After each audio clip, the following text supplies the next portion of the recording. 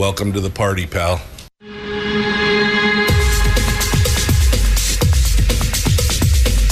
The Michael Dukes Show. The greed and the entitlement is astounding to me.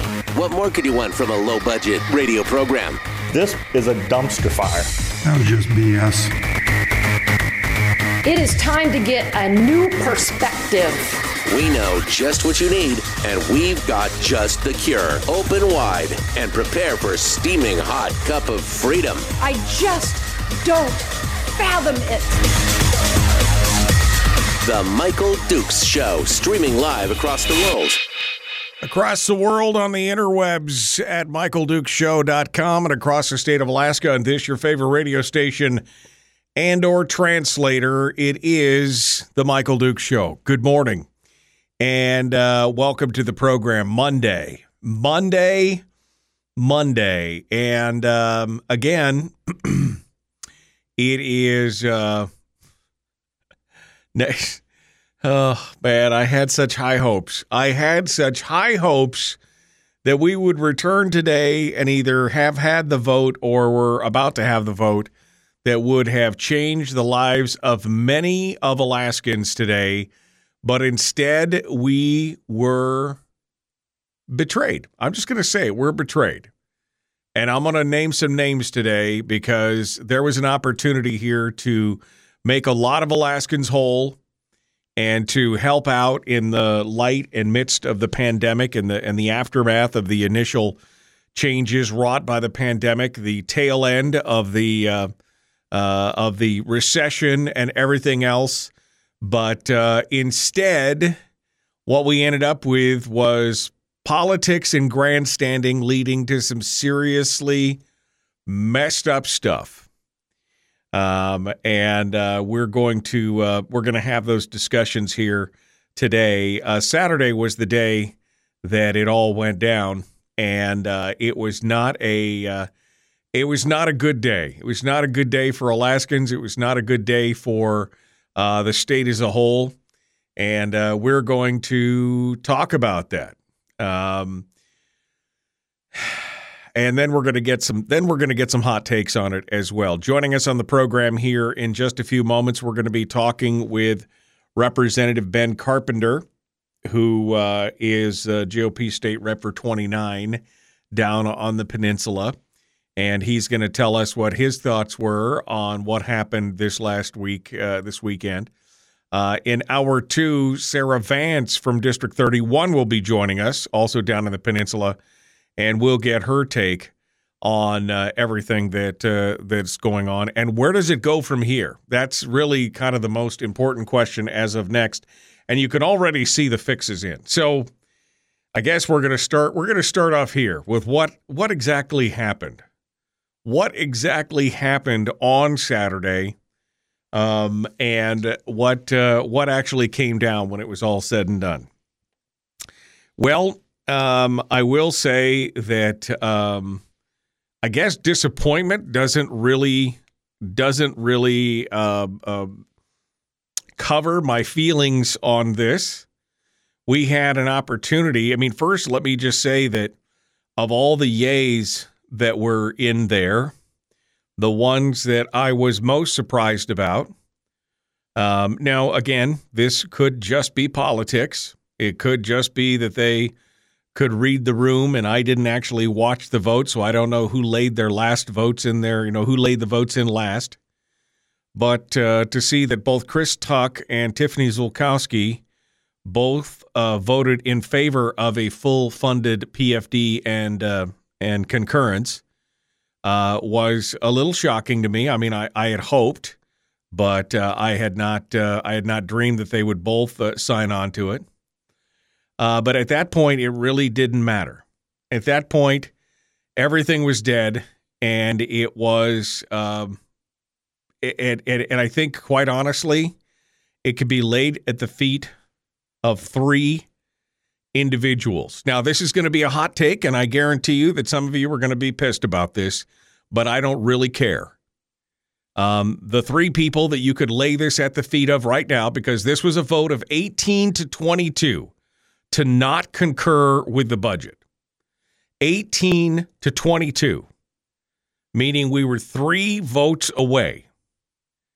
And the 3 votes that we should have been able to count on, that we did not, were James Kaufman, David Eastman, and Chris Kurka.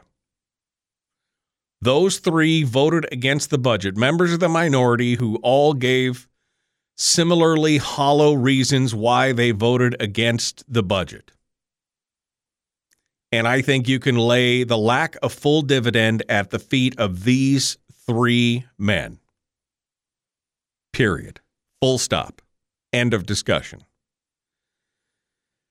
Steve Thompson and Bart LeBon, yeah, they voted against it. I really didn't have much hope that they would change their minds. Kelly Merrick, of course, she was probably not going to vote for it. No surprise that they all voted no. Sarah Rasmussen, Josiah Patkatak, Neil Foster, all voted in favor. And as I mentioned earlier, Chris Tuck, Tiffany Zulkowski voted in favor of it. But these three people said no. Eastman said the budget was too big and was just unsustainable. Well, again, one of the reasons, as Mike Schauer pointed out last week, with the budget was so large, was because it included a full dividend. And and that included, by the way, everything that was fully funded, all the departments, the education, everything fully funded, and the full dividend. James Kaufman made a similar argument, saying that he wanted a fiscal plan. Well, don't we all, James? Bart LeBon said the budget doesn't balance. Well, I mean, you haven't had any problem voting for budgets that didn't balance in the past, Bart. And Chris Kurka said that a vote without a guarantee that there'd be no state funds spent on abortions, he would vote no. Now, of course, again, anybody who's really been following the whole abortion debate in the House over what they're trying to do means that this language has come out again and again and again, and the powers that be in the administration and the bureaucrats have found ways around it. Besides the fact that there is a guarantee of privacy in the Constitution that the courts have read to mean that that the state can basically fund abortion. So this is really nothing more than it's politics, folks. If you had left that language in there, nothing would have changed. Nothing would have changed, except somebody could have said, well, I did my part and I got but instead they threw the baby out with the bathwater, so to speak, and got everything done. And these 3 people are directly responsible for what happened. I mean, this was the reach around of all reach arounds. This was the Bohica of all Bohicas. And I got to say right now, I'm not on Chris Kurka's campaign team, but there you go. I don't see him becoming governor. Do you? I don't see him becoming governor at all. Let's blame Eastman. Yes, let's blame Eastman and Kurka and Kaufman and LeBon and Thompson. But those other 3 were in the minority. Not, and I'm saying that it should have been a lockstep, we should have mandated, it should have been a binding minority. I'm just saying these guys talk a good game out of one side of their mouths, and on the other side, I mean, this is it. This is it.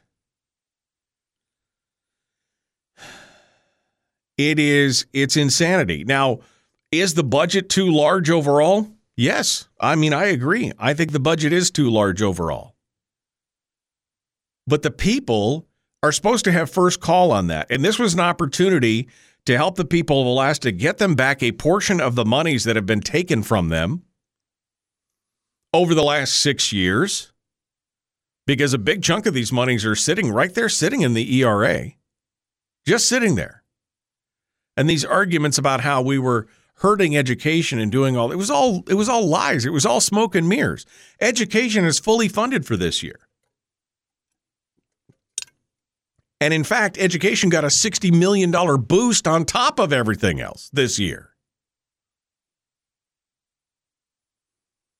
I mean, this is, this is it right here.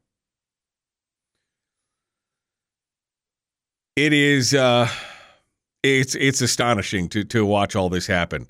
But I squarely lay this at the feet of those three representatives because, Kevin McCabe is in the chat room. He said Tuck made the vote when it was obvious that the vote was going to fail. He was a no until he saw that it would fail without him anyways, and then he took the political route. Okay, great. I just... It is just so frustrating to watch it get so close, and then to watch the whole thing just come unstuck. Yeah, I agree. It was a big budget. It was a bloated budget. It's got a lot of stuff in it that I don't like, but this was the one time that Alaskans were going to be able to get a chance to receive some of what was theirs by right. And it's astonishing to watch this gamesmanship go on. And now here we sit with the conference committees already being made up. Now, interestingly enough, Louise Stutes, the Speaker of the House, has already named the replacements for her side. And surprisingly enough, even though the conference committee is normally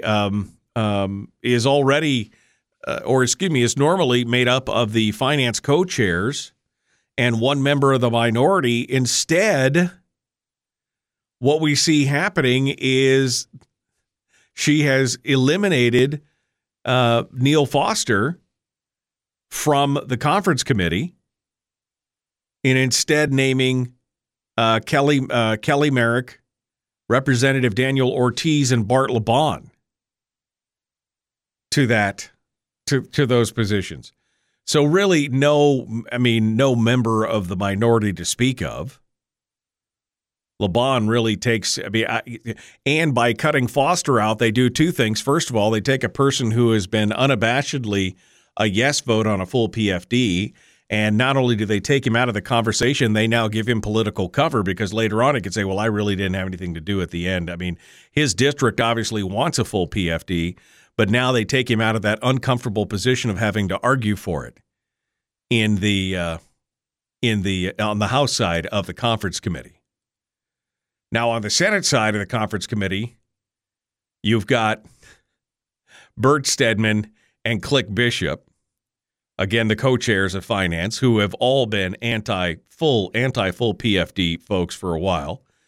And you've got Wielechowski, who is the pro-PFD Democrat. But that's, again, you got 1 out of 6 who has any kind of feeling of positivity towards the PFD. So the chances of this coming out of that conference committee with any kind of full PFD, pretty much zero at this point. And again, if there's a momentum to politics, there's a momentum to doing these kind of things, and if those three folks, Eastman, Kurka, and Kaufman, had all signaled on early on that they were going to vote for the budget in light of what was going on to get the people their full PFD, they may have swayed it. Garantar made a heartfelt speech on the floor about what a difference this would make to their people, to her people in the district, in her district, which again was just poverty stricken and everything else. I mean, she talked about the life-changing effects of a statutory PFD. But in the end, she ended up voting no. If there had already been a momentum for passing it, it may have made a change. It's amazing. It's amazing. But here's where we are. Government again wins. Government wins. And the people lose. That's pretty much the answer right there. All right. We're going to continue. Ben Carpenter is up next. The Michael Duke Show. Common sense, liberty-based, free-thinking radio. Don't forget to check us out on Facebook, facebook.com/Michael Duke Show. If you'd like to join us in the conversation, that's where you need to go. We'll be back with more right after this.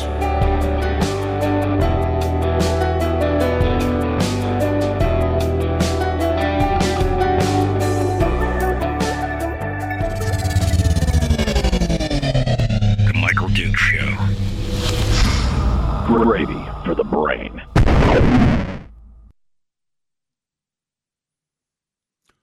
Okay, in the chat room here. Blah, blah, blah, blah, blah, blah, blah, blah, blah. Kurka lost my support. I removed him from my group. I threw away his signs. There you go. Simple question about a budget being too big. Did you want the governor to cut it down or the conference committee? Well, that's exactly it. I mean, if the budget's too big, that's why you leave it to the governor. He's already said he wants to veto some stuff, but I mean, it doesn't matter. Can you say constitutional convention? Yeah. They allowed Zukoski and Foster to campaign. They voted for a PFD. Yep. The governor called many of us and assured us there would be sensible, logical vetoes to get the bloat under control. It's an excuse, Kevin. I mean, any legislator, especially those in the minority that got up there and said the government was just too big, then, you know. Now you're looking to blame others for our mistake letting the SOB into our PFD. Yeah. 15-5 in the Senate pass, 18-22. Let that sink in. Now here we are. Should have done. Momentum. Yes. Let's clear this all up. Alaska thinks it can get a fiscal plan. Well, I mean, I'm not sure of that yet. He should tell Dunleavy should tell the committee that he will hard redline the budget until they stick the PFD back in. They think they have the votes to override. We put the budget back into the hands of the people, instrumental in stripping out the anti-abortion language. That was made very clear to Kurka. Yeah, I mean, Bert Stedman was the one that very clearly ripped that language out. So, I mean, good job, Chris.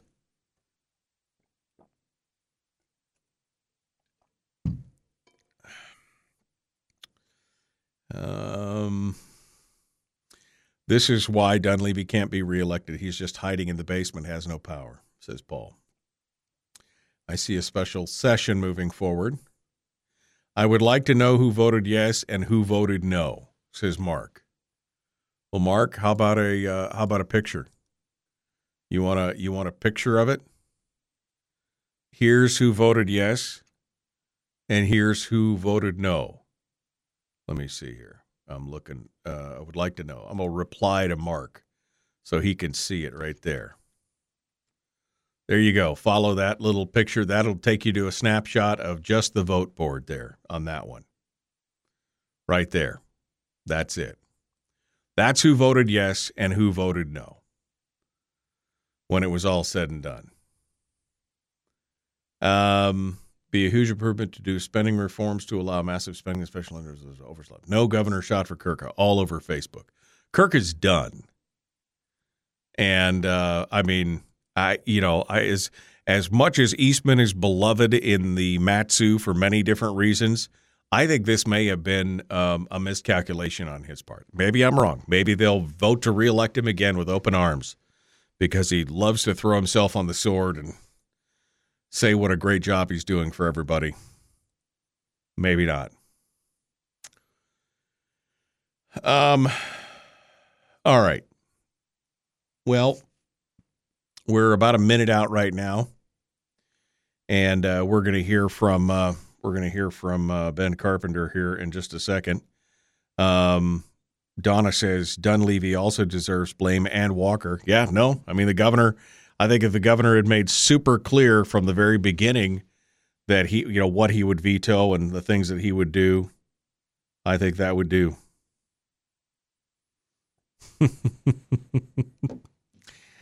Somebody just sent me a funny meme. All right. I believe we've got Ben Carpenter on the line here. You with us, Ben? Good morning, Michael. Hey, good morning. All right, hold the line. We're going to be right back to you. Ben Carpenter is going to be our guest. We're going to kick things off here. Please like and share the show. Like and follow the video. Subscribe, ring the bell on YouTube. Hit the follow button on Twitch. Do all that stuff. Let's do it all. I want to hear what you guys have to say. The Michael Duke Show, Common Sense Radio.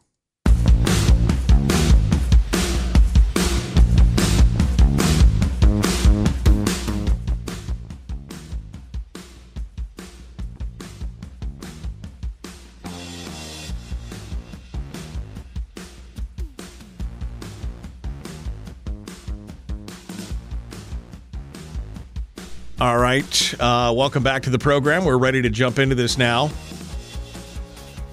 Getting the straight dope, as it were, from people who were there when it happened, including our friend Ben Carpenter, GOP State Rep District 29 on the floor. I heard lots of good things about Ben's floor speech before this vote took place. Maybe he can recap it for us here this morning and give us an idea of what happened. Ben Carpenter, good morning, my friend. How are you, sir? Good morning, Michael. I can't believe that this thing happened on Saturday. It feels like 2 months has passed. Yeah, I know. I imagine it's been excruciatingly painful for the last couple of days for sure. I heard good things going into this, Ben. I had actually regained a little bit of hope and thought, well, maybe people were going to do the right thing. Maybe this thing was actually going to come out. Maybe we were going to be able to put aside some of the animus and some of the grandstanding and some of the other things that were going on. And maybe we were going to do what was right for the Alaskan, for the people of Alaska. And instead, what happened. And I want to know, I really don't even have any words. I've been pretty much speechless the whole weekend since I heard about it. So why don't you give me your thoughts as you guys approach this on the floor and as you started to see it forming and everything else? Give me the rundown here. Yeah, I guess I would just say that if it was up to the legislators themselves and we were kind of locked away or sequestered in a building without any contact with the outside world, sometime between Wednesday and Friday, had we voted, I think this budget, we would have concurred with the Senate version. I think when you throw in the business interests in particular, that caused some of the Republicans to waver and go a different direction. And it's pretty frustrating. I mean, you look at this, it's a Republican problem all the way around. Yeah, no, I agree. I mean, it's been a Republican problem for a long time, and the dysfunction in the state is it can be laid at the feet of the Republican Party almost from the get-go for all these things. And like you said, I mean, I was hearing that it looked like it may have had enough votes for pass, and that was one of the reasons why Louise Stutes continued to delay, because there was a lot of arm twisting and pressures going around in the background. I mean, we had the AFL-CIO out there. There were, of course, all the teachers' unions. Were there other organizations? Was it chambers? I mean, who else was exerting pressure on this? Yeah, you nailed it.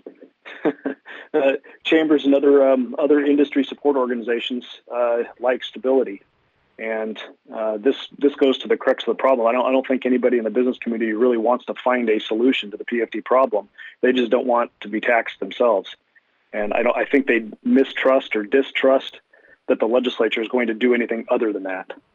Yeah. And this is why a conversation about a long-term fiscal plan and how we're actually going to have a strategy for economic development in this state, and how we're going to fund our state government going forward if oil is not going to be our one-trick pony, is so damn important. Yeah, it was frustrating. I mean, look, were there things to hate in this budget? Absolutely. Were there things that I disagreed with in the budget? Absolutely. But this was the first time in, 6-7 years that we'd had the opportunity for Alaskans to get a portion of what was theirs. to get, the legal lawful portion of what they were owed out of the permanent fund, if just for this year alone, it would have made such a huge difference, especially to the middle and low income Alaskans who, to whom a $5,000 is a big, what was the comment from Natasha last week? What good is a fistful of cash? Well, for a lot of people, it's the difference between heat or eat, making the choice between heating the home or feeding the kids. And, this would have made a huge, huge difference. And instead, we've got special interests arguing that you need to take thousands of dollars out of families' pockets to protect their spend. And that, quite honestly, is reprehensible. Yeah, that's an ignorant statement there, coming from somebody who could easily have a fistful of cash. Most people have never seen a fistful of cash. Right. It's ridiculous. It's pretty easy to say a fistful of cash won't make a hill of beans. When you make $100,000 a month, it's pretty easy to poo-poo somebody getting $5,000. You know what I mean? Yeah, we're talking different worldviews here. Sure, it's like throwing a hamburger away versus your car. It's all a matter of perspective at that point. So walk us through the arguments here, and if you would, can you walk us through a little bit of what like I said, I've heard several people mention, and I haven't had a chance to watch it because I unplugged this weekend. I did not want to hear anything about it. I was so frustrated. But can you walk us through those, what you had to say on the floor? Not at this moment. I can't. I don't even remember what I said on the floor, to be honest with you. Heat of the moment. But, the argument that I would just summarize for folks is that this whole process this year has been no desire to reduce our spending, and there's no will to prioritize savings over capital spending. It's been we're coming out of a pandemic, we're coming out of rough times, we've got excess cash, and we're going to spend it. That's it. That's what the theme has been all season long. And at the end of the day, you create a budget that's bloated, and it's got a little bit of something for everybody, and people have a hard time saying no to it. And without any sort of other kind of strategy or overriding principles that say, hey, we should save money before we spend money, or we need to get leaner before we spend our excess, or any kind of overarching principles other than, hey, we have excess cash and we're going to spend it, you're not going to get a budget that's much different than this. It just is, it's who you got down here. Right. Let's focus for a second on the arguments that we kept hearing from the other side. You're draining out our savings account. You're defunding education. Why do you hate the children and all this other kind of stuff? But this budget was fully funded. Everything was funded, plus some. And those are just lies, flat out. You can't say that we're by making a policy call that we're not going to forward fund education, that you're somehow cutting education funding. That's nonsense. We give them that stick when we agree to do some sort of forward funding of education, right? That's the downside to agreeing to that argument. Because then if you have to reduce it, then you're cutting education. But that's not the case. Education's fully funded. Matter of fact, there's funding above the BSA in the current budget. $60 million worth, right? It's for the current year. Yeah, for the current year. Yeah. And next year we'll have a conversation about the following budget cycle. So it is dishonest to say that we're cutting education by eliminating forward funding. It's just a dishonest argument. Now, your vote on this, I'm assuming, was in favor of, as bad as this budget and as frustrating as this budget was, it had the full PFD. That's why you voted for concurrence on this? Basically because people would then get access to that money? Give us your take. Yeah, that is exactly it. I am making a policy call that says, coming out of the pandemic, the best thing that we could do for the people of the state of Alaska, remember, most people work in the non-oil economy, and the best thing that we could do for that economy is to put $2 billion from the permanent fund earnings into the economy. It isn't to put $2 billion into state government. That's not the best way to support that non-oil economy. Yeah. Ben Carpenter is our guest, GOP state rep from District 29. Am I wrong? I mean, I had some analysis there at the beginning of the hour, Ben, and even with Tuck swapping out at the last moment and being a no till he saw it was going to fail, and then getting the political cover.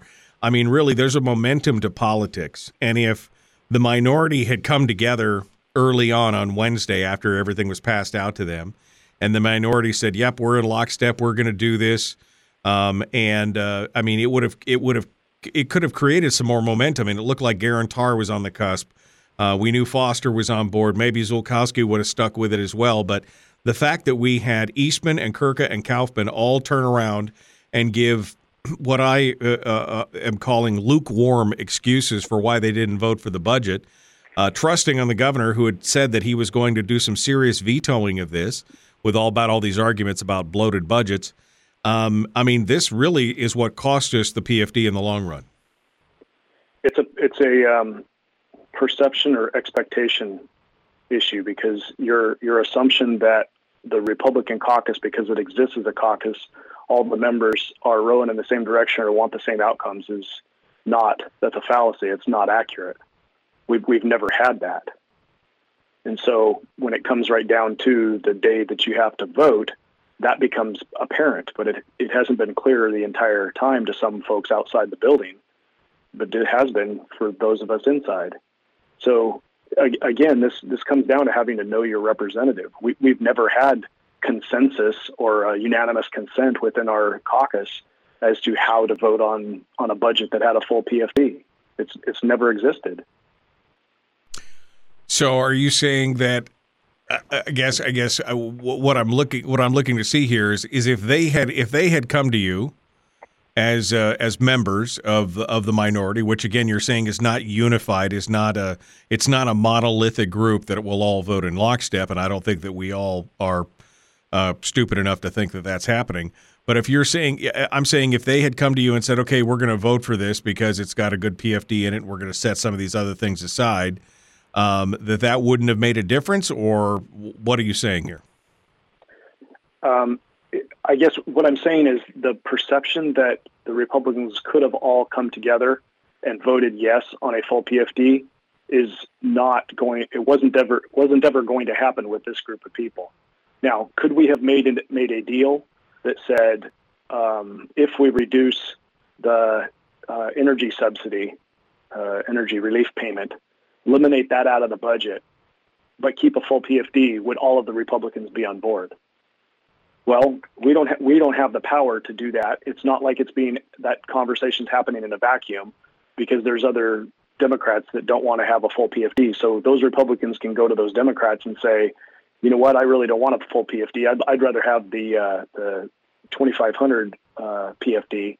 I'm saying the 2550 50/50 PFD. And so it's not a conversation that's going to happen within the Republican caucus, because there's pieces to that game, to that puzzle, that don't include or are outside the Republican caucus. So those members are free to go to those other, make deals with the other members of the legislature to get that smaller PFD. I guess I don't know whether I'm answering your question, but I'm trying to paint the picture that it isn't because people have an R behind their name or because they belong to the caucus that's going to make us successful. It's knowing whether the person actually supports limited government and a full statutory PFD versus are they just Republican? And that's where we're at. Well, but I think some of the districts are just never going to send somebody that is a full PFD person. If you come from a district that's got a lot of business influence and business doesn't want a full PFD, then you're not going to have a representative that comes from that district that wants a full PFD. That's just the way it is. Well, and I mean, but I think, some are making the argument that here you voted for a full bloated budget. How could you call yourself a fiscal conservative at the same time? I mean, these are the same kind of people that will applaud what Eastman and Kurka and others did for the same reason. I mean, I guess my point here is that we had an opportunity to put the dollars in people's pockets instead of governments. Was it a bloated budget? Absolutely. Was it big and ugly? Yeah, absolutely. Did the governor have a chance to have a slice at it after when it was all said and done? Yes. I mean, these arguments about how big the budget was and that's why we voted against it, to me, again, just smacks of that kind of that demagoguery and that falling on the sword of I'm doing the right thing for all the right reasons. Basically, look at me. And instead, the argument should have been we're putting this money in people's pockets directly instead of passing it through the hands of government, and that is the highest use of what we could have done here. Well, let me share some of my thinking here. What's most likely to happen is a continuation of the status quo. Okay? And I've been asking, what is it going to take to overcome the inertia of doing nothing about our fiscal policy? Because that's what we continue to do, is do nothing about it. So we went through a process where we went right up to the brink of a government shutdown last year, and the Republicans caved. We didn't take that opportunity or that significant emotional event to actually sit down and have a conversation about what the structure of our revenue sources and our spending and solve the PFD problem. We punted. We said, we'll have the fiscal policy working group. Okay, so fast forward to this year, and now we've got a conversation about a big budget, a big bloated budget. And we're having a similar effect because now after the budget's passed, there's like some folks that are like, hey, we want to have a conversation about fiscal policy because this really sucked. We didn't want to see a budget like this pass. It has a similar effect to the conversation about a government shutdown. It's a significant emotional event for enough people where now we have attention on the problem, which is we need to have a conversation about the larger issues instead of just this year's budget. We aren't going to have that conversation unless a significant emotional event causes people to sit down and want to have that conversation. And this is what I'm so frustrated with the business community. Right. They are sitting on the sideline. Hold on, Ben. Hold on. We're up against the break. We got to go. We're going to be back with more of the Michael Dukes Show. Ben Carpenter's our guest. We'll return right after this. It's the Michael Dukes Show. Why not take a quick break? Be right back. Streaming live every weekday morning on Facebook Live and MichaelDukesShow.com. Okay, we're in the break right now. This is a point that I want to make now, and I guess I'll make it again when we return to the radio ban. All these people that were crying about how this was a big budget, and I'm not arguing that it wasn't a big budget, but basically by not voting not to concur, they're turning around and they're giving over $1 billion back to the government instead of giving it to the people. And that is the short-sightedness of this whole thing, to me, is that we had an opportunity. Yes, this was the largest budget in history, primarily because $2 billion of it was the full PFD. But now the argument goes, well, we're just trying to. You're giving that money back to the government to spend on whatever they want to spend it on in the future. You've taken well over $1 billion out and given it back to the government. That's exactly it. And if you look at the sequence of how things went down from the Wednesday time frame to the Saturday time frame, we heard from multiple business interests that, hey, you've got to concur or you've got to not concur. Otherwise, we're going to have increased taxes. And lo and behold, what does Senate Finance dig out? They dig out one of the bills that's going to increase oil taxes. This is a concerted, coordinated effort amongst business and pro big government Republicans to shift the dialogue away from spending that money on the private sector, on the non-oil economy, and keeping that money for the government. And the message became, if you do this, then we're going to increase taxes on oil companies. That's the subtle message that was sent. Now, there was no way that bill was actually going to pass, and I'm suspecting the governor would never allow an oil tax increase to happen at this time. But that's the messaging that happened. And so this is, again, we have the conversation about what is our strategy for economic growth in this state? What is the fiscal policy, the fiscal plan going forward that that prioritizes economic growth in the non-oil economy. And how does the legislature pay for our budgets with that priority? Because right now, we don't care. 60 members, very few of us care whether the non-oil economy is growing because it is disconnected from what is happening down here. Right. Well, I agree that what we're seeing here is definitely the hellish nature of crony capitalism. On top of, I mean, this essentially boils down to special interest once more has won the day in the state of Alaska. The protection of the public economy at the expense of all else continues, correct? Yes, and you have to understand why. From the special interest, the business community's perspective, the legislature historically has said, we're going to come after you for tax increases when our demand for spending increases. And that's from the public. That's from our constituencies, right? Special interest constituencies or just everyday folks that say, hey, we need to spend more on roads. We need to spend more on social services. There's a claim. There's a special pool of money for every person in the state that wants to see government spending.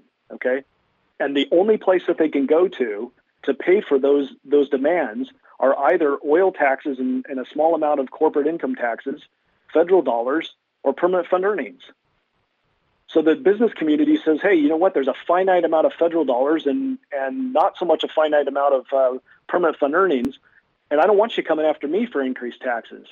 So take the PFD.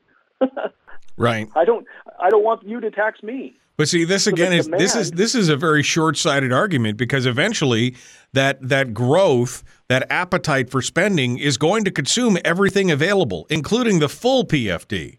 And then business will be on agree. And then they'll be on the hook anyway. This is the argument that says the people who are demanding services ought to have a dog in the fight to pay for it. Otherwise, if they're looking for somebody else, the business community, to fund it, or the PFD to fund it, eventually that source is consumed because of the demand. You're never going to put a downward pressure on the demand until you force people to have a dog in that fight. And that's part of the challenge of looking at how do you grow the economy. You can't look at our folks that live paycheck to paycheck that are just struggling to get by and say, hey, those folks are going to be the key to growing the economy. They don't have the wealth. It's not a function of theirs to invest in infrastructure and business processes and diversification. You're looking at people with wealth, companies with wealth that are able to invest that wealth and create wealth. So who are those folks? And right now you've got one of the highest corporate income tax rates in the nation. Why would they want to take the risk that the growth of an economy, additional population growing into the state of Alaska is going to look to them for taxes? Right. The structure is broken for... Gotta go. Hold the line. I'll let you finish this thought on the other side. Ben Carpenter is our guest, The Michael Duke Show. Like and share your video. Like and follow the show page. Let's continue on. Here we go. Back to it right now.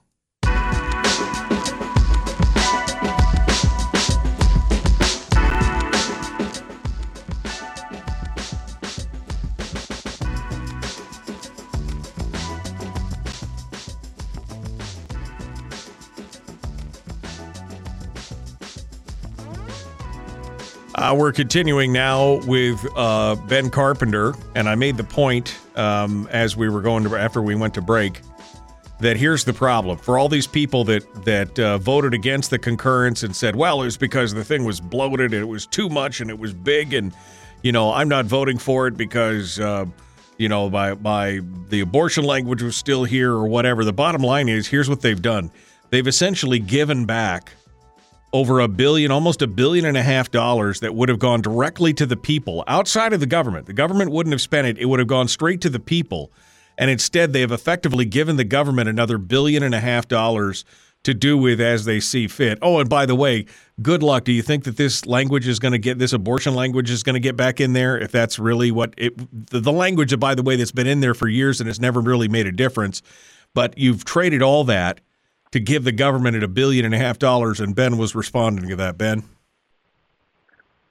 I guess after I calm down just a little bit, we got to pick our heads up and realize that this, the discussions about the budget, the current budget is, you're down in the weeds, and you got to pick your head up and say, what's the big issue here? The big issue is the legislature is still talking about taking all of the resources of the state, all of the revenue that comes in, and promoting government. We are not promoting the economy. We're not promoting economic growth. We've got no strategy for economic growth.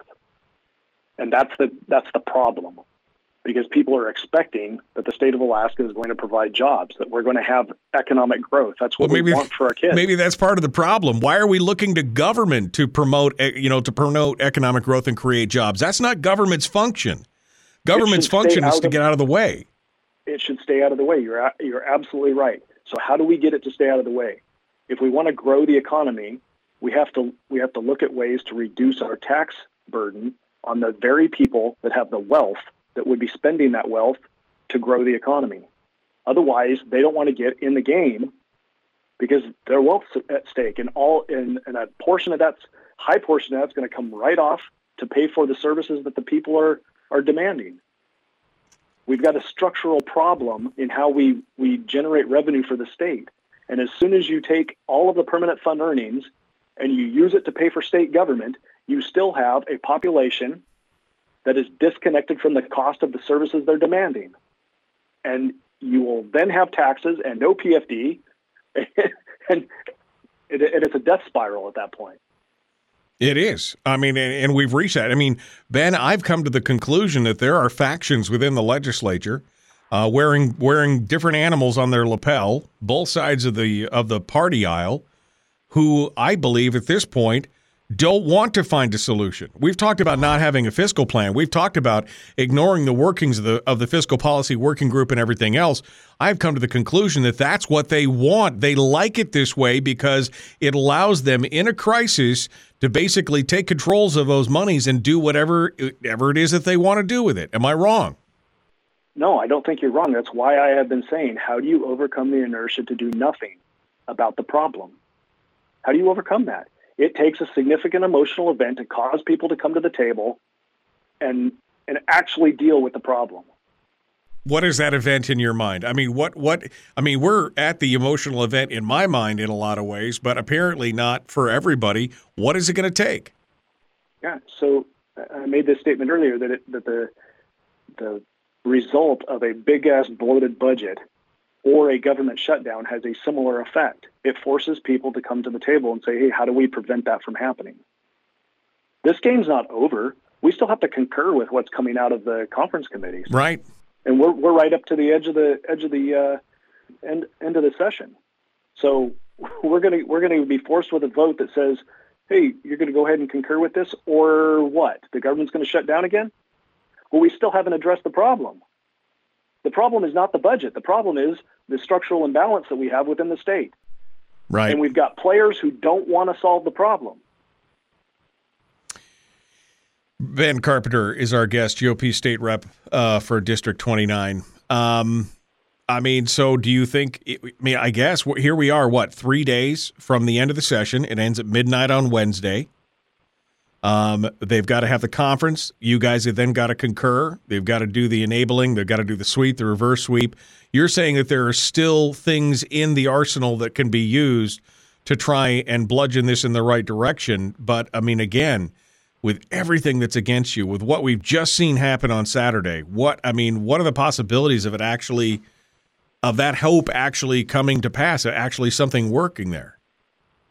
Well, if you're not willing to have a conversation over a government shutdown last year, and you're not willing to have that conversation during the legislative session to prevent a big-ass budget, then when? Is it a constitutional convention? Is that the only time that we're going to have a conversation about what the right structure, what the right tax and spend structure looks like to promote economic growth? Is that the only time that we're going to be able to have this conversation is during the constitutional convention? I mean, I'm making an argument that we could have a conversation down here during the session, but there's not the will to do it. Right. So when the government shuts down, now we have to have a special session because it's not going to happen until the end of the first regular session or the regular session. So now we have to go into a special session, and nobody wants that. The public doesn't want that. Voters don't want that. Legislators don't want that. But when do you have that conversation? This is what I'm saying, is that you have to break the will of the people that just want to continue the status quo. So how do we help? How do we do this? Because again, 3 days. I mean, this is going to have to go into overtime. I mean, am I wrong? I mean, Yeah, I mean, I'm going to make a prediction that says there aren't enough people in an election year who want to break the status quo. We don't want to do that this year. They just want to keep it going because they want to get out on the road and they want to get out and do campaigning. They want to do all that. They want this behind them, so they're not going to rock the boat. Is that what you're saying? Yeah, you're going to kick the can down the road because this is the wrong year. So it's all about timing. So I suspect that we're not going to have enough people who actually want to deal with the problem. We've got momentum right now. We've got some additional folks who are having conversations about let's make some systemic change. But I don't think you have the right people having that conversation or having the will to do that. And I would argue that as long as you have the business community, the lobbies sitting on the sidelines, and they're promoting the status quo, then there's definitely not the will, because you don't have any reinforcements. You don't have anybody saying, yeah, okay, we can see a positive outcome of this. Let's have this conversation. Final thoughts, Ben Carpenter. We're down to the last minute here. I'll let you have the floor here. Yeah, it's such a difficult thing for voters to consider because it's a complex process. It's not just straightforward. This budget is not just straightforward about this year. It's about so much more than that, and it's important for people to understand whether their candidate going forward is a pro-government, pro-big government spend candidate, or whether they are for Alaskans and for a diversified economy and for breaking the status quo of the situation in Juneau and how we do our budgeting process and how we spend our money. It's a big nut to crack, and I wish everybody the best of luck. Ben Carpenter, thank you so much, my friend. Appreciate you coming on board and joining us today. Thanks for having me. Thanks for giving us your thoughts anyway on this. We're out of time. Hour 2 dead ahead. Sarah Vance up next.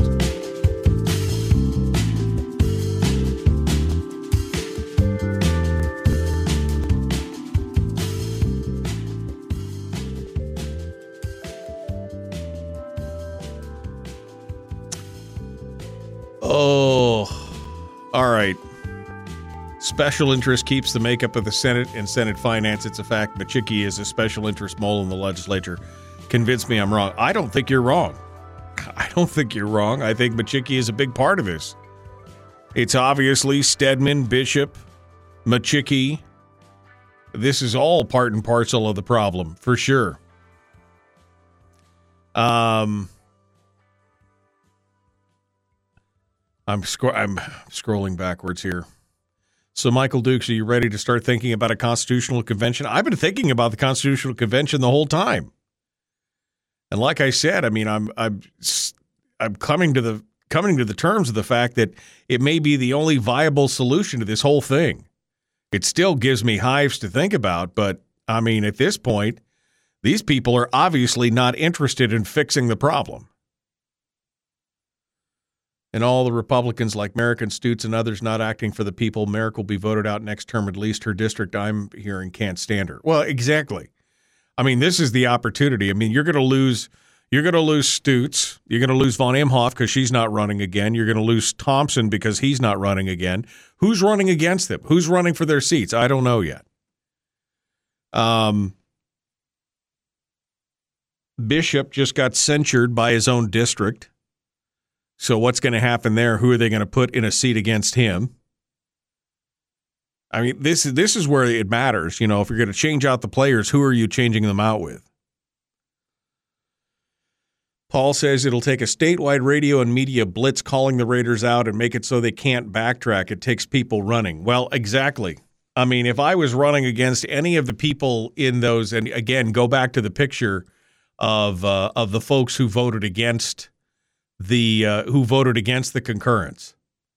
If I was running against LeBon or Kaufman or Merrick or Thompson or Eastman or Kurka or whoever, if I was running against any of those people, this would be on every ad that I took out.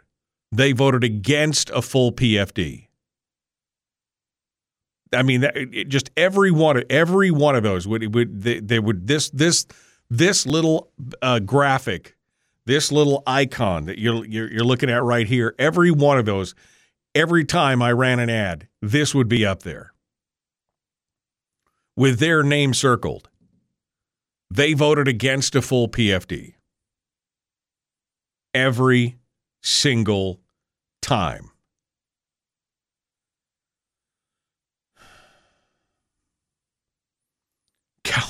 Kaufman is in Jennifer Johnson's pants. Either that or he's got the puppet strings. I mean, is he like the Muppet with her hand up his backside running him? I don't know. And it would be self-defeating. Kurka and Eastman are two of the biggest advocates for a full PFD in the whole legislature. Bullshit. And if I didn't say that clearly enough, let me just remind you that... that was just BS. Yeah, that's exactly what that is. They are not. Because if they were, they would have voted for this. And as much as you want to make excuses for the two of them, Matt, this was a foolish maneuver. If by doing this that they thought that they were going to get the abortion language that they wanted or that they cut back on it or everything else, they didn't. Eastman's argument that the budget was too big. Well, great, you just handed $1.5 billion back to the government. That's money that could have gone into people's pockets, but instead you handed it back to the government. And do you really think the conference committee is going to put Kurka's language back in that he wanted, that has been in there before and made no difference whatsoever? I mean, that's insane. What wouldn't I trade for the PFD, not the PDF? The PFD. What wouldn't I trade for the PFD? Well, I guess I wouldn't trade my soul. Sure would be nice to see that money get into the hands of Alaskans, though, wouldn't it? And not to demagogue on a single issue like that. So principles make no difference. Got it. Yeah, exactly. That's exactly what I said, Matt. Way to straw man the hell out of that, buddy. Way to straw man the hell out of it.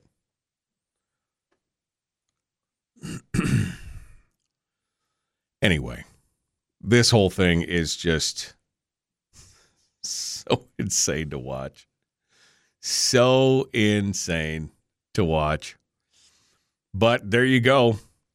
I think, the bottom line is that they've probably done more damage to themselves than anybody else. I mean, here's the thing. They are these are pro-life guys. What if this one vote gets them unelected? What if this one vote leads to their downfall? Now you've lost some real good pro-life guys in the legislature. I mean, that's the thing. They've cut off their nose to spite their face in this regard. But, oh well. I think a lot of people are disappointed in this move by them. Like I said, I've agreed with a ton of almost everything that David Eastman has done or stood for. I've agreed with. Haven't always agreed with his methods, but I've always agreed with it. This was just stupid. This was just foolish. And I think that they've miscalculated. That's what I'm saying right now. I think that they've miscalculated. But I guess we'll have to see.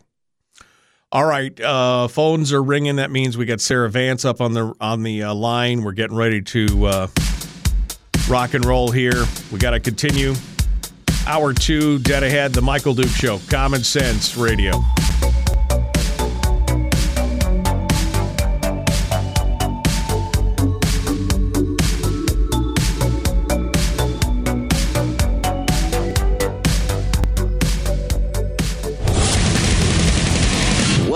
Buddy, put that thing back in its holster. We haven't gone anywhere.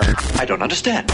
Check out the MichaelDukesShow.com for information on how to get access to the podcast. Welcome to the party, pal.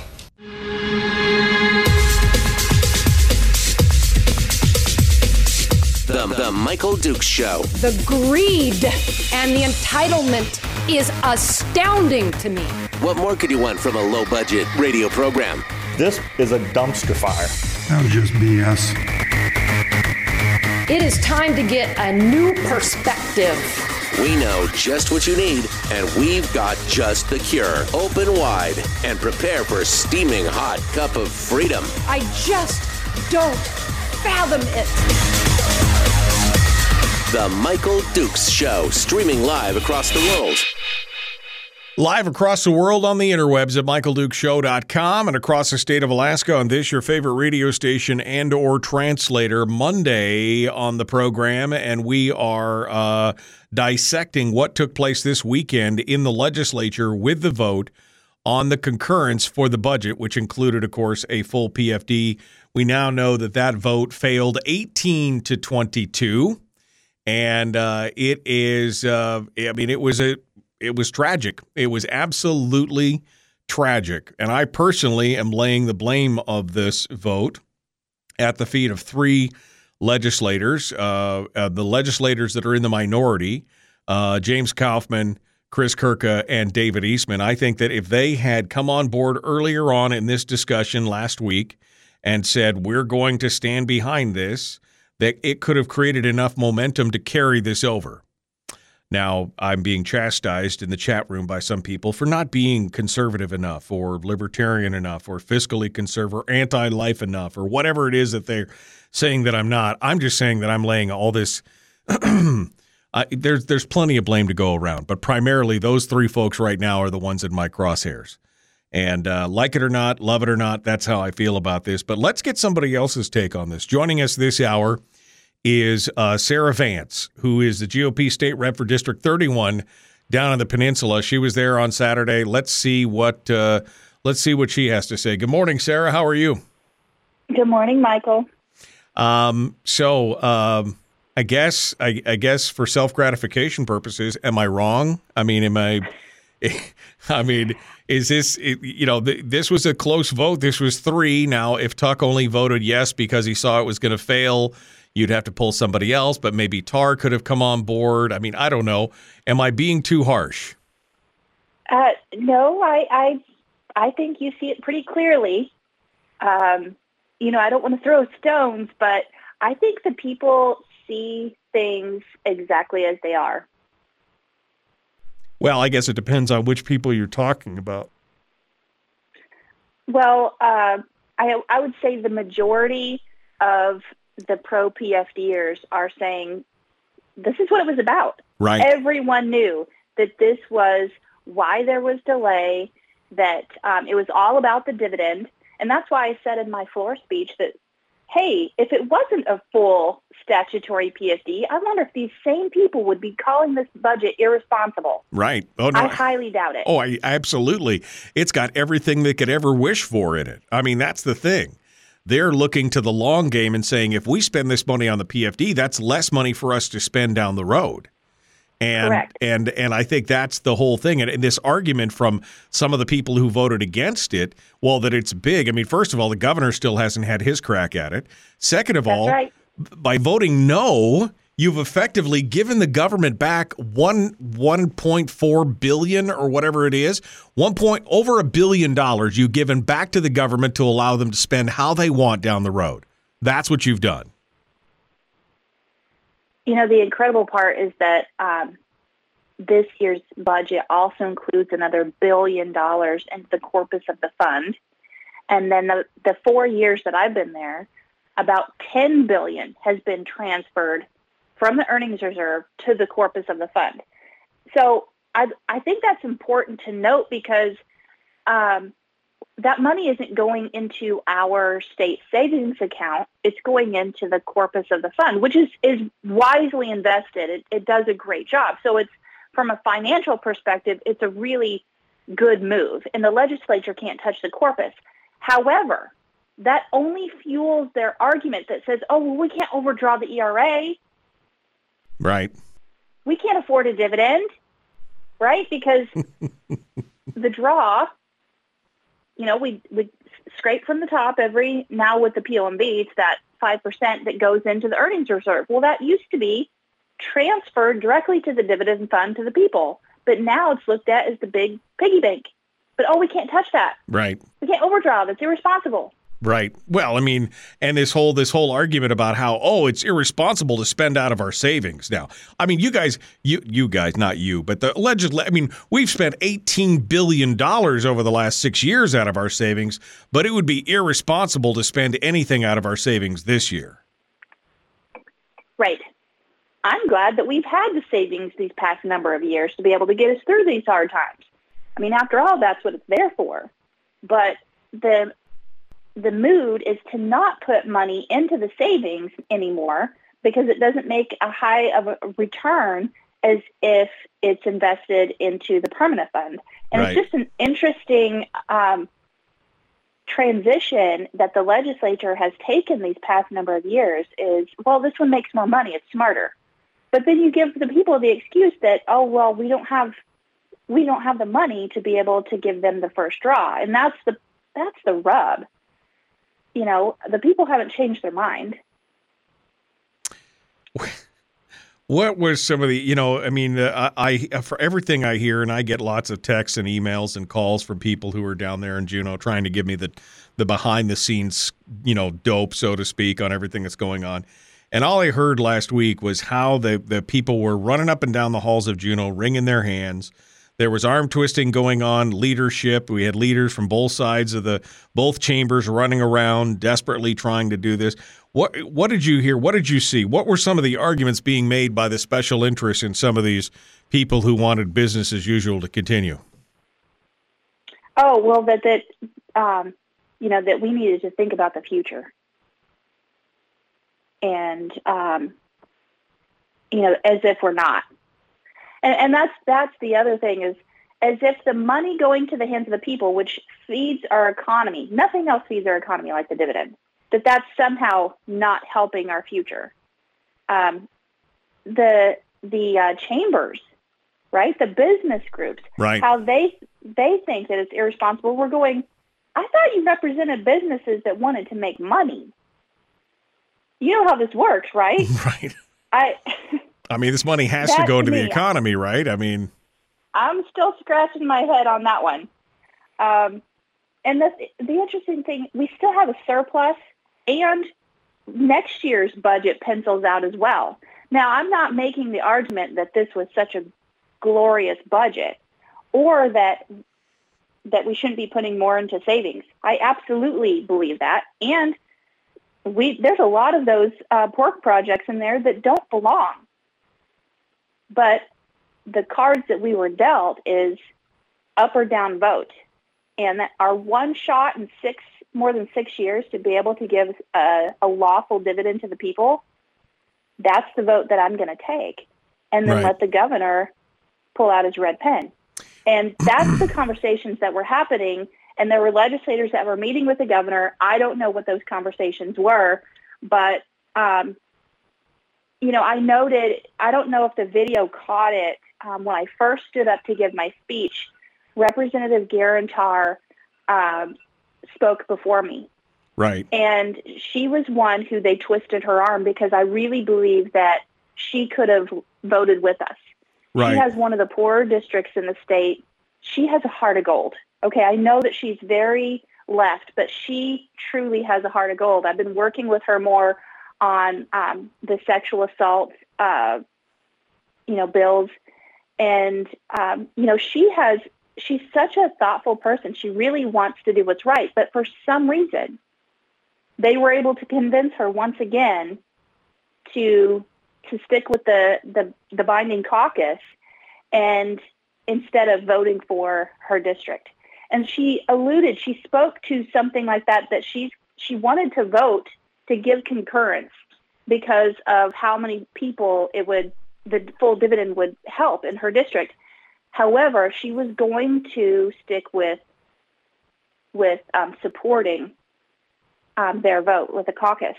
And at the very beginning of my speech, I said, I hope you get what you've been promised.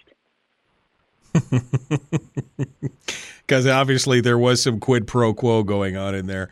I mean, again, I would have thought that she was like one of the ones that was most easily swayed to the full dividend because, again, she even said it in her speech, it would have life-changing effects. A full dividend would have life-changing effects on her constituency. Absolutely. And the sad part about it now is that after that vote, the day after the vote, hey, Garen, how are you doing? She's like, terrible. And her bill that she's been working on, which is HB 5, it is redefining the term consent, the word consent, in cases of rape and sexual assault. It's really important. We really need to update this statute. Department of Law has been working with her. She's been working on this, I think, 5 years. And I don't know that she's going to get that across the finish line. And that breaks my heart. I don't know what kind of exchange she made, but I just want to ask her, why do you keep believing them? Right. If you look at the bill, the bills that are on the House floor today, there are 12 bills on the floor today, and there are a total of 21 over in the Senate. Now, some of those in the Senate is a bill that would follow a resolution for a title change. So it's not 21 actual bills, but they are moving things through so fast to fulfill all of their promises. It's so obvious. And we have 3 days left. Yeah. Well, I mean, and that's the thing. I mean, and I keep going back to some of the arguments that we heard from some of the folks in the minority about how this budget was so huge and so this and so that, and I just can't wrap my brain around. I mean, look, I'm a fiscal conservative. I want government to spend less, but if you're going to spend money, first of all, there's this thing called the law, right? I mean, we had the statutory PFD. We were owed that money. Alaskans were supposed to have first call on that money. And of all the things that were in the budget, this was the one thing that would do the most good, putting $100 million into every voting district directly into people's hands. This would have done the most good. And of all the things the government, I mean, if government was going to spend, I'd rather see that money go directly into the pockets of Alaskans instead of into special interests and government bureaucracies and corporate cronyism and everything else. And just this argument that somehow this budget was just so huge, we're going to vote against it and take that money out of Alaskans' pockets. It blows my mind. The other important part to keep in mind is that once again, the operating and the capital budget were combined into one.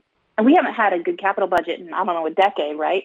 Yep. And there was money to the Port of Alaska, which I did that. I went down in the inlet and toured that. And if we do not do something now, within 3 years, they are going to have to decommission portions of that port because it will not be safe and it's going to start falling into the inlet. I know that sounds like a fear tactic, but no, right. It's true. I went and saw the pilings underneath. They're in really bad shape. And that's where 90% of our goods are moved.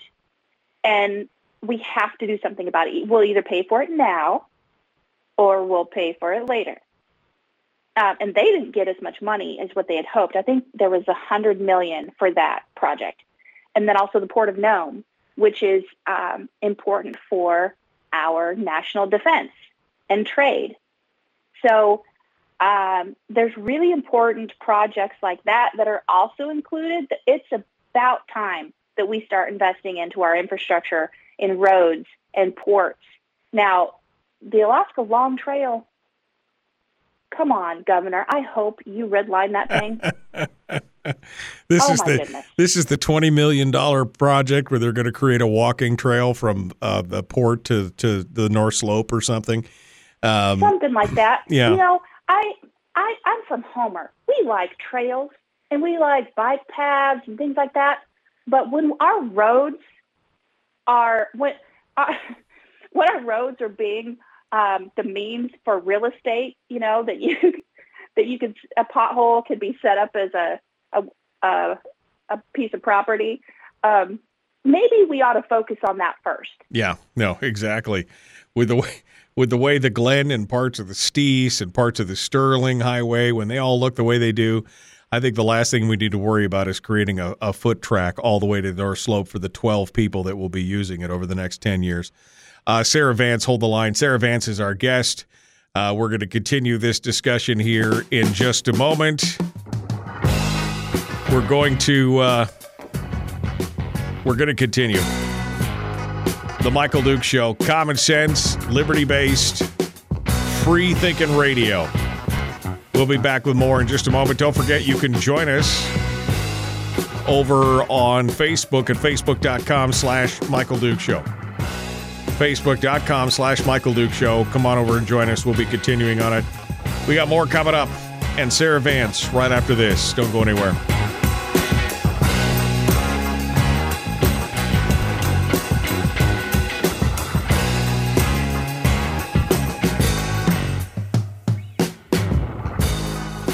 We're broadcasting live through a series of tubes. Allowing all of these entities to provide streaming stuff going on the internet. Well, it's kind of hard to explain. Sorry. Streaming live every weekday morning on Facebook Live and MichaelDukesShow.com. Okay, we're in the break with Sarah Vance. How big of it, I guess, I got started this morning, Sarah, and I was a little hung up about it, and I got chastised in the chat room by some people because I was beating up or piling on for, Eastman and Kurka and Kaufman and LeBon and Thompson and everything else. But, I mean, if at least 3 or 4 of them had come on board, the momentum of this could have carried it over the finish line, right? I think so. It's so hard to say. But we really felt that we could have had the votes. And that's why, and obviously the speaker thought the same thing. That's why she delayed it for 4 days. Now, Kaufman, he stuck to his word on what he ran on. And he feels that he's truly representing the will of his district. They said it clearly when he was elected that the dividend was not the issue for him. And I had hoped that he would have looked at the fuller perspective of the impact. He did say this budget's too big, and I said that I was going to work on that downward pressure. Bart and Steve, they have stayed consistent with the way that they voted for the past several years. But it still hurts because there are a lot of us who are looking at the impact that it not only makes to our district, but also to the entire state of Alaska. And particularly for Bart and Steve, they feel that we can't overdraw the earnings reserve, that it's too much, which, hey, I understand their perspective. But when it's members of your own team that caused the vote to fail for the things that you've been fighting for the entire time that you've been here, and the fact that it's just following the law, that's the part that I have a hard time with. I mean, my emotions have been a mess because of it, along with everybody else's. Sarah Vance is our guest here on the program. I was just pontificating on the fact that I think that this is going to endanger some seats, I think, in the long run, because, while it may have been Kaufman and Thompson and LeBon may have been in serious, in sync with their constituencies, the people in the Valley, they are very much pro PFD. And it's hard for me to look somebody in the eye and have them tell me, well, I'm pro PFD, but I'm voting against this because this is such a large budget. Yes, it is a large budget because $2 billion of it is the full PFD. And yes, it was still a large budget outside of that, but we've done everything that we can possibly do to get it. Doesn't it make sense to put that money in the people's hands directly, though? And the argument that somehow that's wrong is just, to me, is wow. Yeah, it seems like for some people, there's always a reason to say no. Always an excuse.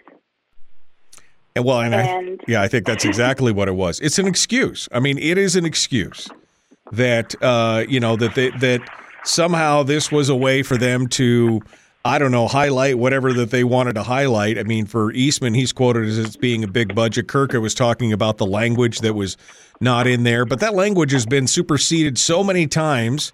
And I mean, I guess my question is now that you voted no, are they going to put that language back in? Is the conference committee going to put that language back in? I mean, that's the thing. Yeah, I don't think it wasn't even close in the Senate. Yeah. And I mean, if it had been like one-off, then maybe that's worth an argument. But it wasn't. Right. And we had that fight. Now we have to move on to try to win the next one. Yeah. Sarah Vance, hold the line here. We're about 30 seconds out, and we're going to get back to Sarah here in just a minute. Lynn in the chat room says perhaps the real reason is they didn't want to give a win to the governor. Maybe. I mean, this is all going to end up in the it's all going to be a hot mess anyway. The governor's going to get this whole thing to begin with anyway. All right, well let's jump back into it here. The Michael Duke Show, common sense, liberty based, free thinking radio. Like and share this show. Here we go.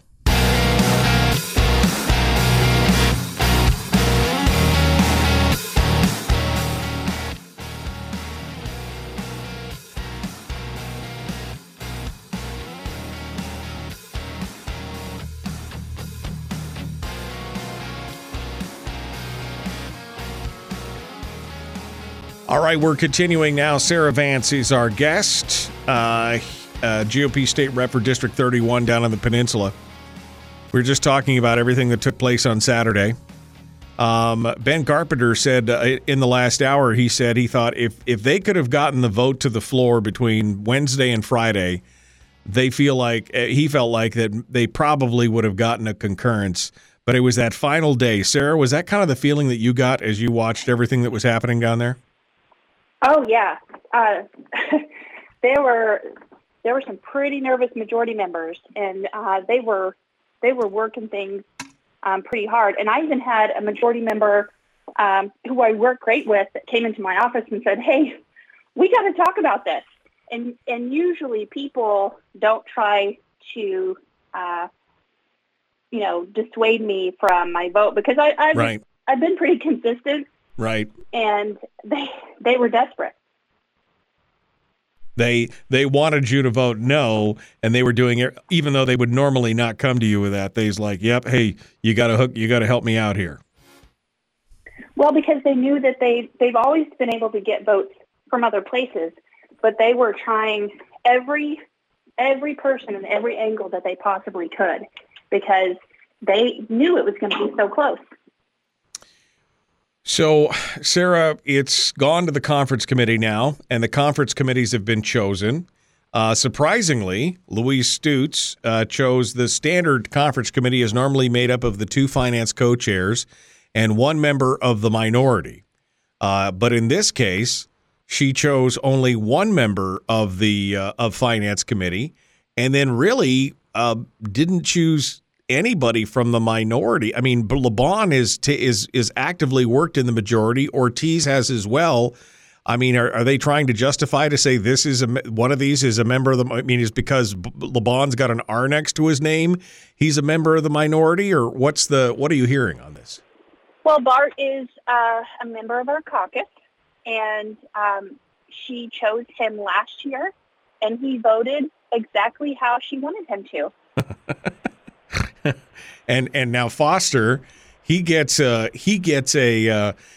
pass because again he's pro PFD or ostensibly pro PFD because his district is, and now he gets to say, well, he doesn't have to stand by a vote in the conference committee and he doesn't have to argue for it. I'm hoping that he will vote according to our caucus because that position, that vote is not his own. It is to represent the minority. And that's the biggest area of grief that I've had, particularly with him. I mentioned it before with members. I can't be angry for how they vote, because if they feel like they're truly representing the will of their district, it's the people in their district that will hold them accountable, not me. Right. And so I have to respect however they vote, even though I'm heartbroken about it, even though I highly disagree. They're accountable to the people of their district, and they get to decide. But when it came to that conference committee vote, that was for our caucus. That was to represent us. And that's where I've had a hard time that Bart chose to represent himself that day. And I'm hoping that this year that it goes differently, because that's what really matters. You know, we talk about integrity, and your word is the only thing that you have in the Capitol building. And when you break that among your members, it's really, really hard to get that back. Has he promised to vote for the will of the caucus? Or, I mean, I'm assuming he was chastised for the last go-around. Has he made any kind of inclination that he's going to vote for the will of the caucus, or is he going to try and use his own best judgment in that case? You know, I haven't had a conversation with him about it yet. And we still need to have a conversation in the caucus, but you know, I hope he does. Bart's a good man, and he's as far as being a team member, he doesn't go and wag his finger in front of our face for how we vote, and that's to be respected. You know, just like James Kaufman, he's keeping his word to his district. Even though I really don't like how he voted, I have to respect that he's keeping his word, because that's what I'm doing with my district. You know, that's the challenge that we have, right? Is that the people have to send legislators to Juneau who are going to, number one, truly represent them, and number two, keep their word and fight for what they said they would do. And it's clear not every House district prioritizes the dividends like we do. Right. Well, and I was just talking about, again, Neil Foster. His district obviously very much wants a full PFD. They would benefit from it, you know, more than most, because, again, of their economic status in those areas. He's voted yes, but by keeping him off of the committee, they've not only eliminated a voice who potentially could be arguing for yes, they've given him some political cover, because now he doesn't have to argue for it on the committee and doesn't have to vote and be on the record in the conference committee on that vote. I mean, was that punitive, or was it protective in your mind? You know, it could be seen as both. It's almost insulting that him being the co-chair of finance was not appointed to that committee, but like you said, he then could have the cover that he needs to not have to vote for the will of the caucus, which is clearly not supportive of the PFD.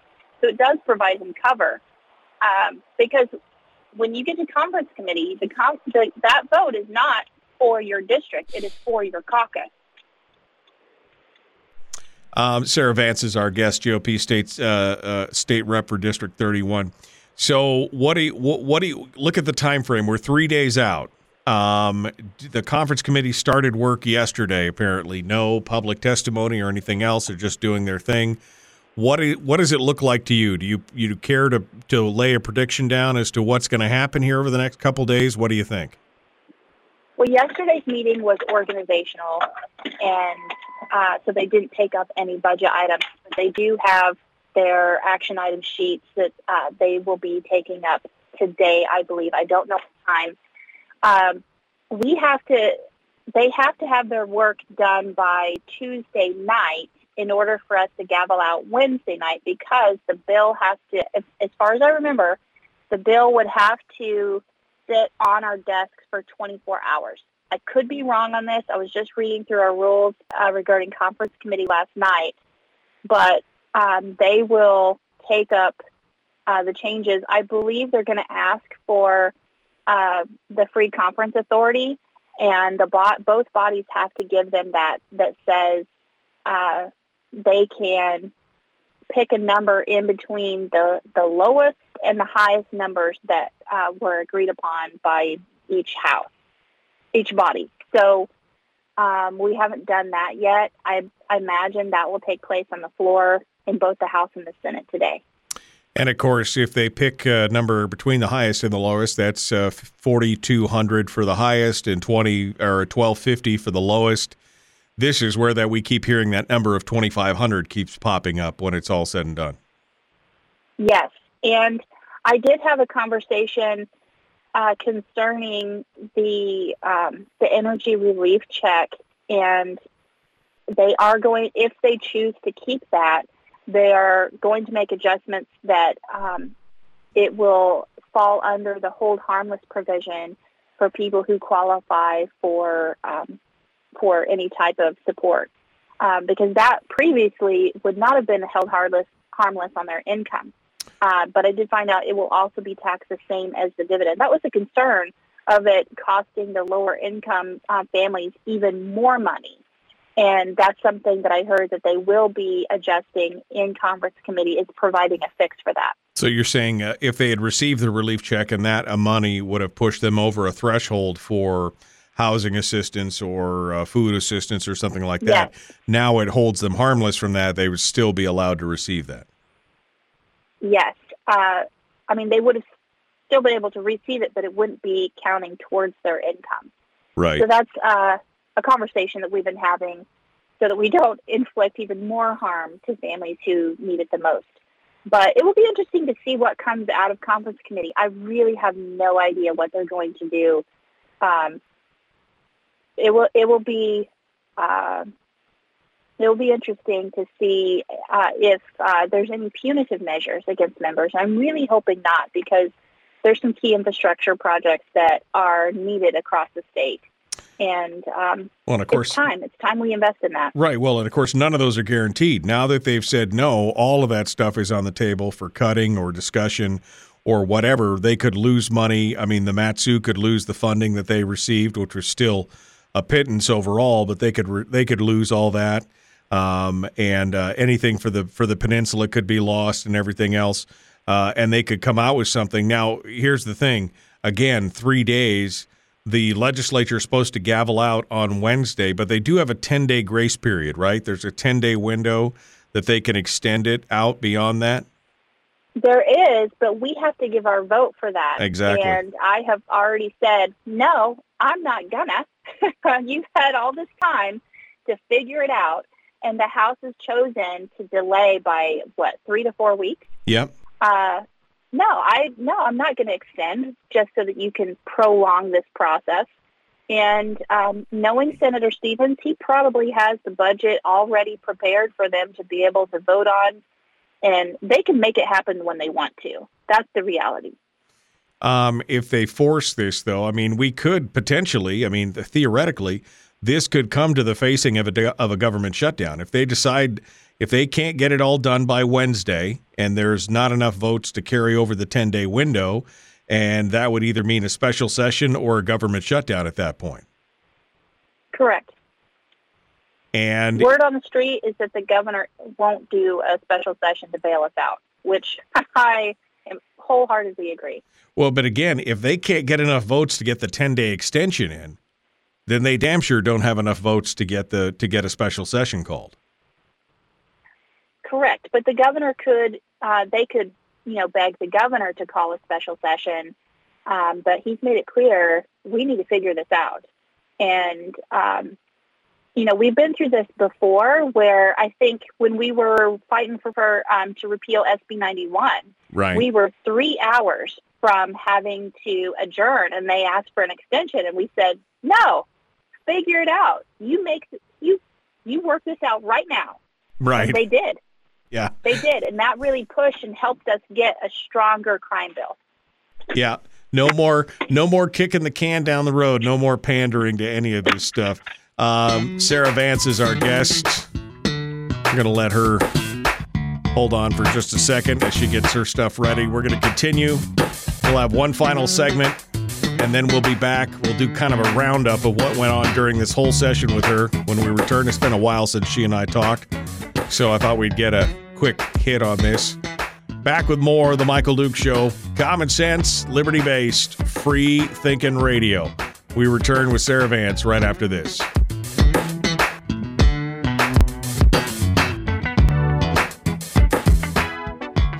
If you missed the show, you can listen to it on your time with Dukes On Demand. Oh, and it's free. Like America used to be. Streaming live every weekday morning on Facebook Live and MichaelDukesShow.com.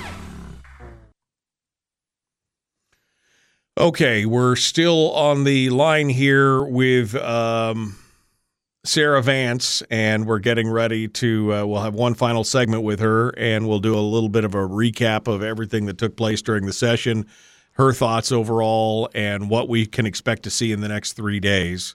So that's pretty much it. Sarah, other than that, anything else you want to share? Are you ready to go home? That's my question. Oh my goodness. I was ready to go home a while ago, but I think all of us are. It gets challenging this time of year because this is the 5th month that I've been away from my family, and I get to see them once a month. I tell you what, I might as well live in Timbuktu to be in Homer for what it takes to get there, with canceled flights and delays and things like that. Trying to make sure that I'm here to vote for the people is so important. And I've had to remind myself that representing the people, regardless of the outcome, is enough. And I really appreciate the feedback that I've gotten. Y'all have no idea how much the encouragement really helps us get up and do it all again and get back in the fight. It really does matter. Right.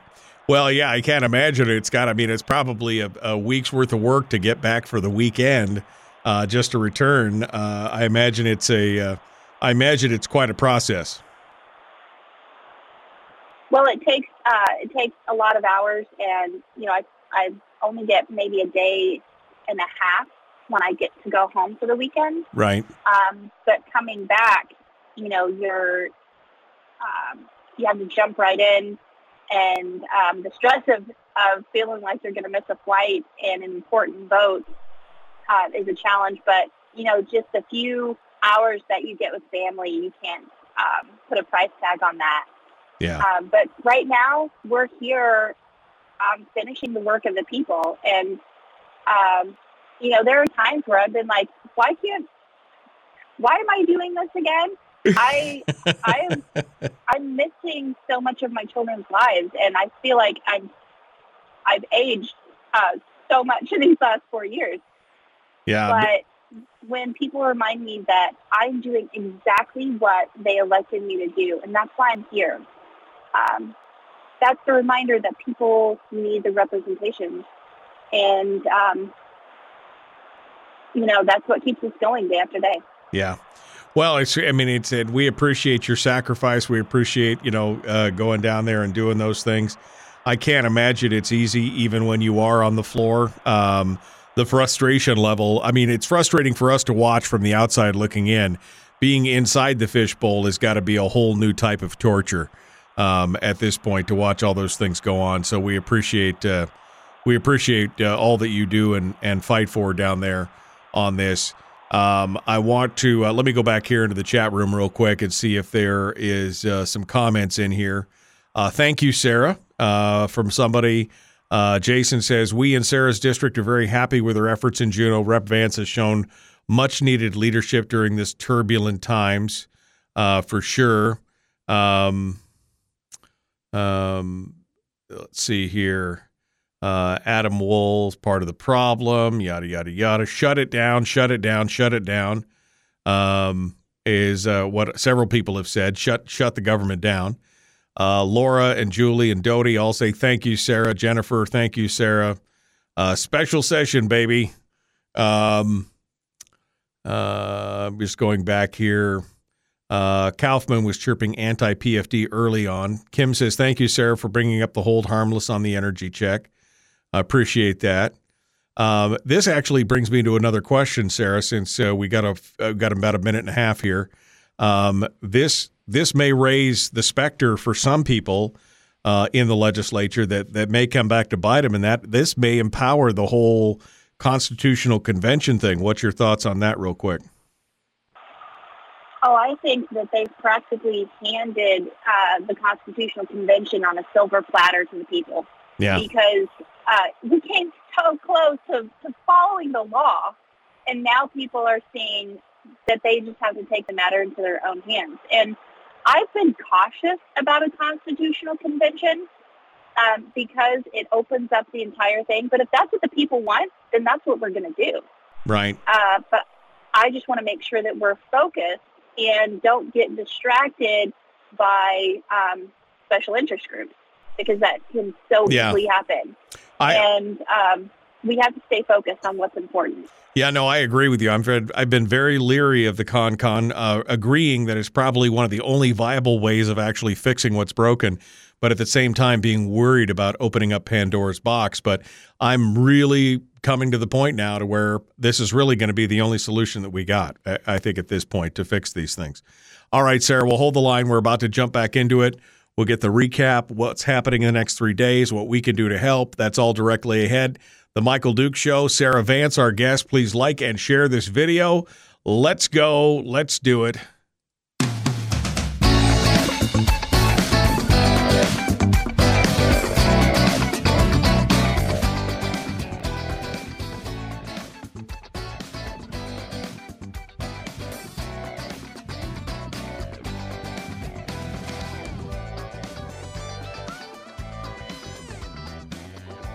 All right, one final segment here. Sarah Vance is our guest, GOP state rep for District 31, and we were just talking about the con and what's going on there. I guess we can revisit that real quick here. Sarah, you, like me, are very concerned about the potential problems that a con can bring with you. But I think you and I also agree that it's probably the only way that this thing is really going to be solved one way or the other. And they've basically given a direct boost to the con based on their actions right now. It's true. But, I think what I find so interesting is that yesterday, Representative Ivy Sponholz, who I sit next to on the floor, was asking me if I would be open to a conversation of providing the 10-day extension so that we can talk more about the fiscal plan. And one of the bills is JKT's constitutional amendment that would say that it included a dividend as provided by law. And she has been a proponent of a 75-25 split, but there's a lot of people now who are saying that we can change the formula to the 50-50 in statute. So here we finally have majority members saying, hey, let's go ahead and put the dividend in the Constitution as provided by law. And I asked, well, in that conversation, does the constitutional amendment say that the statute cannot change without a vote of the people? And she said no. So we are closer to the conversation in the legislature than we've ever been. But I did tell them, don't you think it's a little late in the game? We have 3 days left. And you want my 10-day extension? Promises. We did this last year. Right. And I just don't believe you anymore. Right. So I think it's great that we're having the conversation, but it's pretty disingenuous to wait this late in the game to finally say, hey, maybe we should talk about this. Well, it's time compression as a weapon, which is what the majority has been very good at. The business as usual and the pro-government spend crowd have been very good about using time compression as a weapon, and that's the big deal. Sarah, recap for us this whole last 5 months in the legislature. You've been there now for a few years. You've kind of seen how the sausage is made. Do me a comparative. I mean, when you look back at this session, more contentious, less contentious, got more done, got less done. Is this more just business as usual? Give us your overall take here on what took place over the last 4 or 5 months. I feel that overall it's been less contentious in the House than I've seen it before. And I just have to give a shout out to the House Republican caucus because they've been an amazing team. They really have. It's just been so easy to work with everyone, and we've been respectful to each other and allowing space to represent our districts because we're not a binding caucus, and we've really stuck to that. And when the hard conversations came, we made sure that we were able to hear each other out. And yes, there's frustration and there's disagreement, but I tell you, when you have a good team, you're able to accomplish so much more. And that has really made a difference in this legislature. As far as what has actually been accomplished, it's very little. But that's something that we don't get to control the calendar or the movement of these bills. That's the majority. And they're trying to finish everything up in these last few days that they realized, oh, wait a minute, we didn't get that across the finish line yet. And so that's why you see 12 to 20 bills on the floors today. It really just helps have a plan. And I'm hoping that next year that the Republicans can come together with a really good plan, a fiscal plan, a policy plan, and be able to provide that in a measured way. And I could be a little sarcastic and quote my good friend Representative McCabe and say that overall it's kind of a dumpster fire. Yeah, this thing is a dumpster fire. I think we can all agree on that right now. So the next 3 days are critical. They are probably already planning out exactly how they're going to give us the sticky shaft and what the vote is going to be. Now, once it comes out of conference committee, it then has to be concurred upon by both bodies, right? So this is not the final bite at the apple. You guys get one more shot at this. We do, and it's an up or down vote. And if, let's just say that the vote were to fail, then they have to go back to conference committee. New members have to be appointed to conference committee. Right. Is that likely to happen? Highly unlikely. Right. Especially since we don't have a whole lot of time. It's amazing how much pressure members feel on that. And really, people just want to be done. It's a campaign. It's an election year. People want to get back to their districts and campaign and just don't want to prolong the misery. So I see that concurrence will likely happen and that we'll get out of here. That also raises the question, of course, as we come to the end of the sweep and the reverse sweep. We know that last year this got all held up and the reverse sweep didn't happen. What is your and that requires a supermajority, by the way, of the bodies. What's your take on that parliamentary procedure? What's going to happen there? Do you have any idea yet? Well, the budget, they were really shrewd this time, and they made a workaround on that. And since we're not drawing at this point money out of the CVR, then that vote isn't needed. So they worked around that. So then the only other mechanism for the minority that they would actually need our vote is the effective date. And the effective date would activate the current date that would happen immediately, or July 1st is the calendar year. If they don't get that effective date, the bill would be enacted 90 days later. This was the concern last year. However, they are saying that that's less of a problem because if they didn't have the effective date, the administration does have money to be able to float that checkbook to make sure that employees get paid on time and things like that. So the threat of a government shutdown there does not loom, even though it may take 90 days for it to go into effect. There would be talk. I think the majority would try to use that as leverage against us to create a lot of stir in the public, but the true impact would be minimal.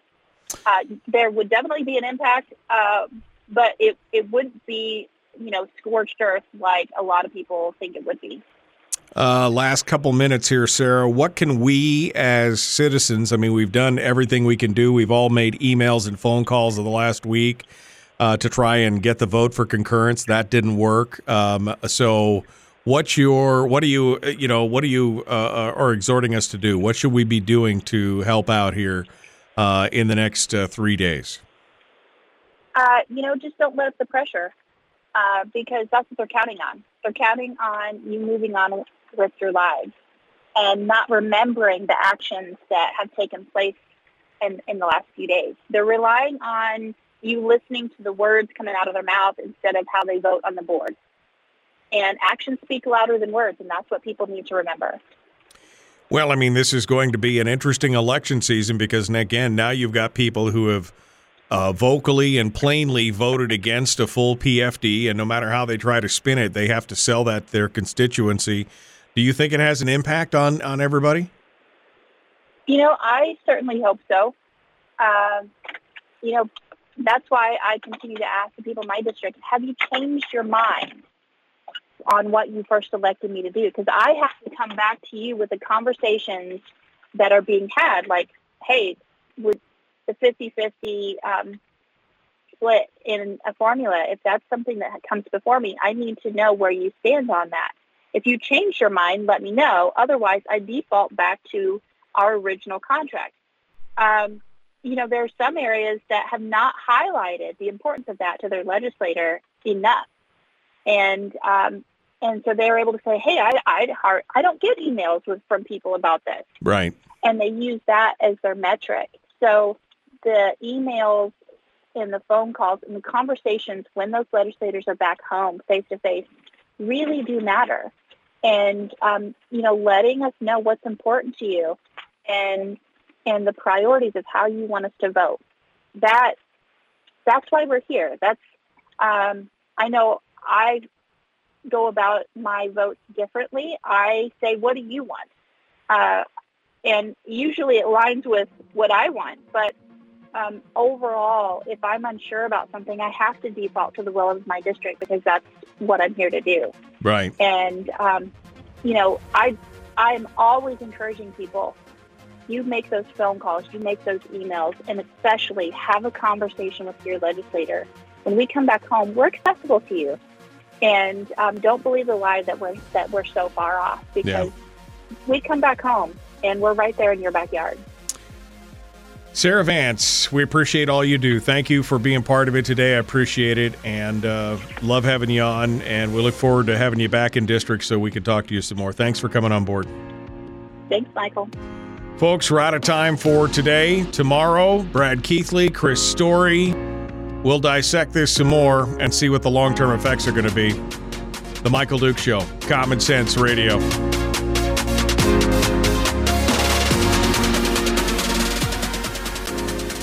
Well, that's it for today. Thank you to Sarah Vance for being part of the program. I mean, I still got some blame in my heart. I got to be honest with you. Still got some blame. We're going to see what this brings here in the future. Be kind to one another, love one another, live well. That's my mantra. That's what we should do, no matter what happens. You're going to have a great Monday, my friends. This is going to be a good week for you. We will see you tomorrow right here on the Big Radio program. Thank you so much. Have a great day.